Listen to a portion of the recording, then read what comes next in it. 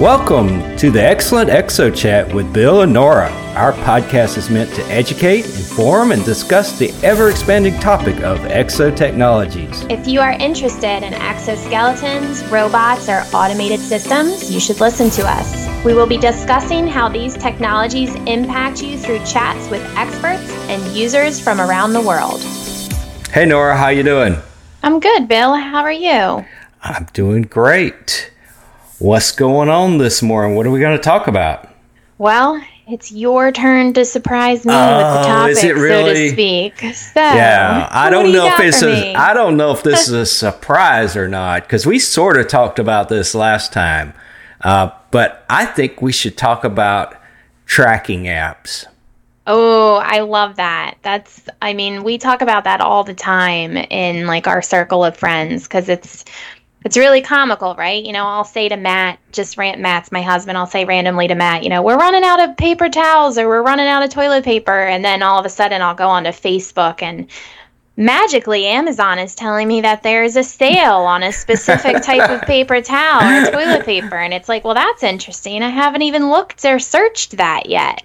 Well, yes. And that's definitely one type of tracking. I think I could get in a lot of trouble going down that particular path, especially my past history. But let's talk about tracking of like physical things, physical objects versus what you say. So Gotcha. I've got a problem. Well, I don't really have a problem.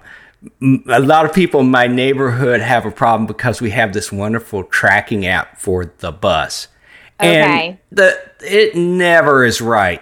It says the bus is here and the bus is actually there, and it's all over the place. And I'm thinking, that's just a big pain. But could that be like a really big problem if, for say, you were using that as part of your business to track where your assets are, like we were talking about last time, we were talking about robots a little bit. There's a lot of robotic type movers. They have special names, but robotic type movers that are used in warehouses. Mm-hmm. And, if you think they're in one place and they're actually in some place else, that could be a huge problem. And especially if those robotic things are trying to talk to each other and tell each other where they were, that would be a really huge problem. Oh, yeah. Could you imagine, you're thinking that your asset or your robot or whatever it is actually over on the north side of your industrial plant. It turns out that, just kidding, it's really on the south side and it's not supposed to be there. Right. Well, say you're part of a business that does like services like plumbing, mm-hmm. HVAC, whatever, gas, all these different types of services, public works or anything.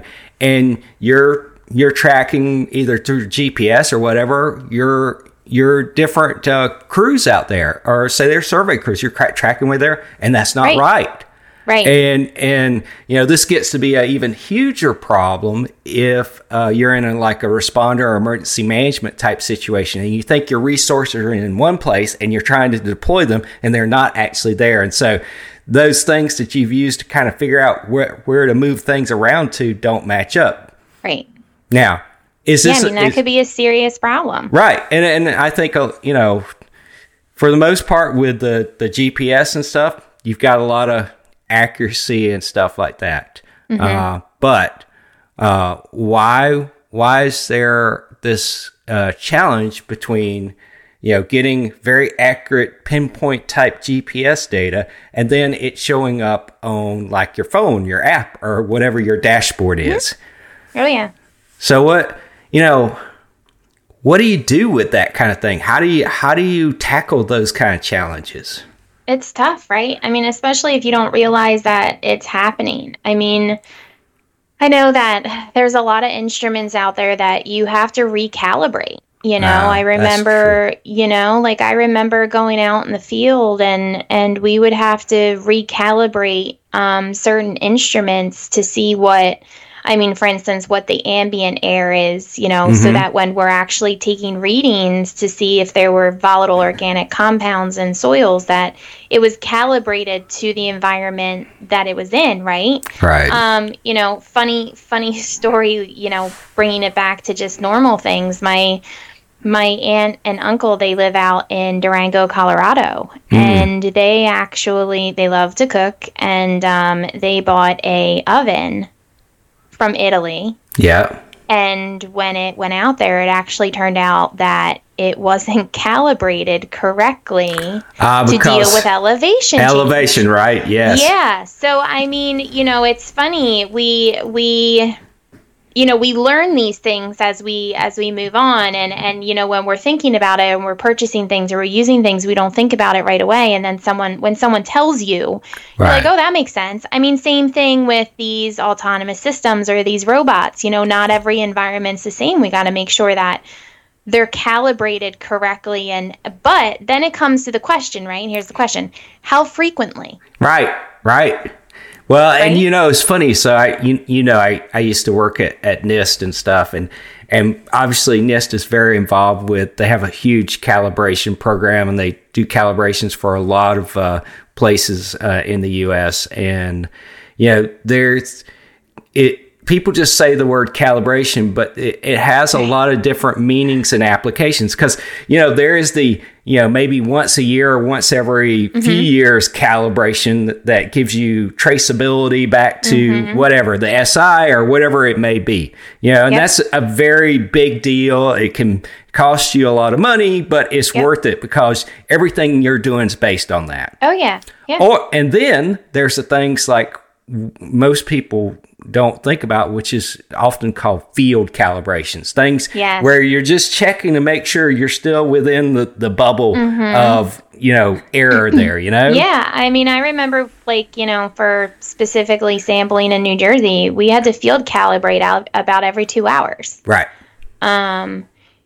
Whereas some other instruments that we would use, we would calibrate it, depending on how long the job was. We probably calibrated it every morning. Right. But again, it depends on the system. It depends on what you're using, and it depends on the area that you're in. Funny story was when we were talking with the Army, and, they were talking about how every morning that the soldiers would put on their ankle exo or their leg exo, they would visually inspect it, right? There's a visual inspection that would happen. But, the story of the gentleman that jumped off the back of the truck with the exo on, then you realize, maybe a visual inspection is not good enough now. Now we have to really take a look at, the impact that this had. And I feel like that's very similar to these instances where, you're looking at robots and calibrating them. Like, you have that idea if something like an emergency happens, but what's the norm? Right.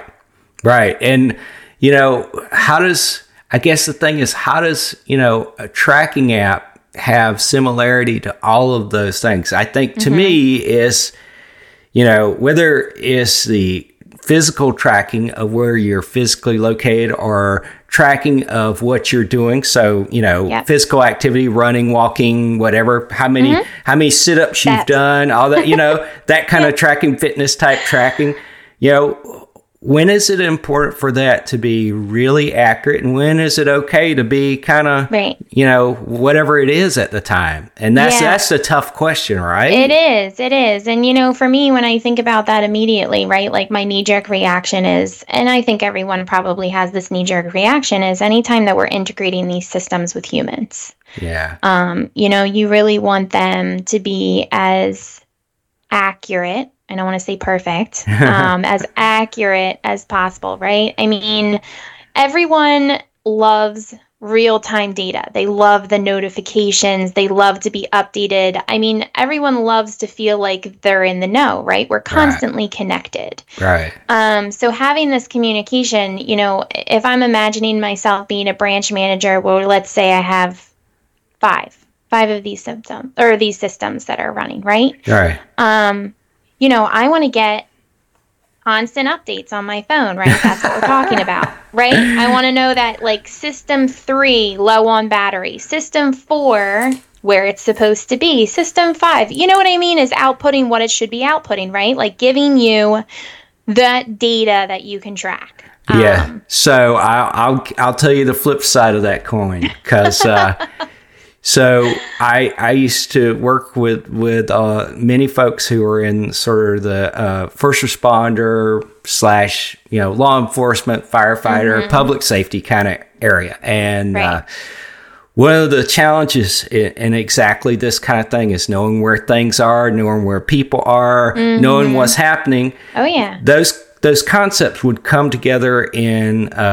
usually when you were talking about things like a command center, and especially a command center, whether it's you're monitoring a system constantly, or you're having an emergency situation where you got all these things going on.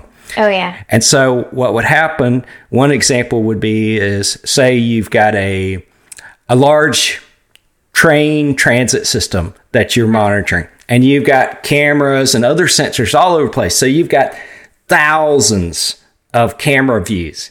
You wouldn't want to know what's happening all the time with each one of those things, right? So what you're looking for is when something odd or something different. So you're sort of managing by exception versus I need to know where everybody is kind of thing. Yeah, and exactly why in my example I said 5 units. Yeah, I know. You kind of cheated on me there. I did. I kind of knew you were going to call me out on that. Yeah, because it's just crazy, right? Yeah, you're absolutely right. In situations where it's emergency, where you're deploying hundreds of, these emerging technologies, whether it be drones, robots, powered exos, whatever you're taking a look at, you're completely right. I mean, you don't want to be inundated in data, right? Because how do you sort through that? I mean, I remember I took a course in meteorology when I was at Westchester University, and the first question that everyone asks is, how is it that they can be so wrong on what the weather is going to be like and still have a job, right? Everybody laughs about that. Right. And I remember our professor telling us that they have the capabilities to be able to predict the data exact. Right. But if they did it every day, it takes the data so long to go through the system that they would be reporting on the weather 3 days later. Right. So that's why they have, again, data overload, so they're making their best judgment based on the data that they can reasonably run in a time frame that can give you the forecast. Similar to this instance, right? Like, if you have hundreds of systems that are out there, you can't possibly go through all that data, because by the time that you do, you'll be 3 days after what you needed. Well, and that's also one of the reasons, and I'll say this personally, I don't do much social media because I feel like it is at this point is so much information overload. I don't really care what food you have to eat tonight. I don't care what argument you're having with your friend or family member. I don't care what color your hair is right now. That's all great, Besides being a fancy birthday reminder, I just really, it's just data is not really useful to me, But some people love that. They love to be, as you say, in the know. But to me, it's like, I kind of to get back to this tracking thing, it's like, I want to have a general control over the amount of data that is coming to me and I am sharing. Sharing. And sometimes I think that's the thing that's uncomfortable and can be confusing, is not knowing really what that is, Yeah, no, I agree with that. And not only not knowing what that is, but how it's being collected. Yes, and who's collecting it. And who's collecting it, and again, we're coming back to the standards. What is the standard of collection? Right. Yeah, and in the world I've worked in the past, it's not just about the collection, is who has access to that and how long is it kept and what is that data mixed with? Because that's when it becomes, can come into some issues right there. Right. But for me right now, honestly, I'd love for the bus tracking app to be a little bit more accurate, but I just go old school and say, hey, we know the approximate time the bus is going to be there. We just go out and don't even look at the app. And we don't even look at the app, right? I mean, like back in the olden days, right? You know, you're like, hey, you need to be at the bus stop like now or you're going to miss your bus. Right, exactly, right.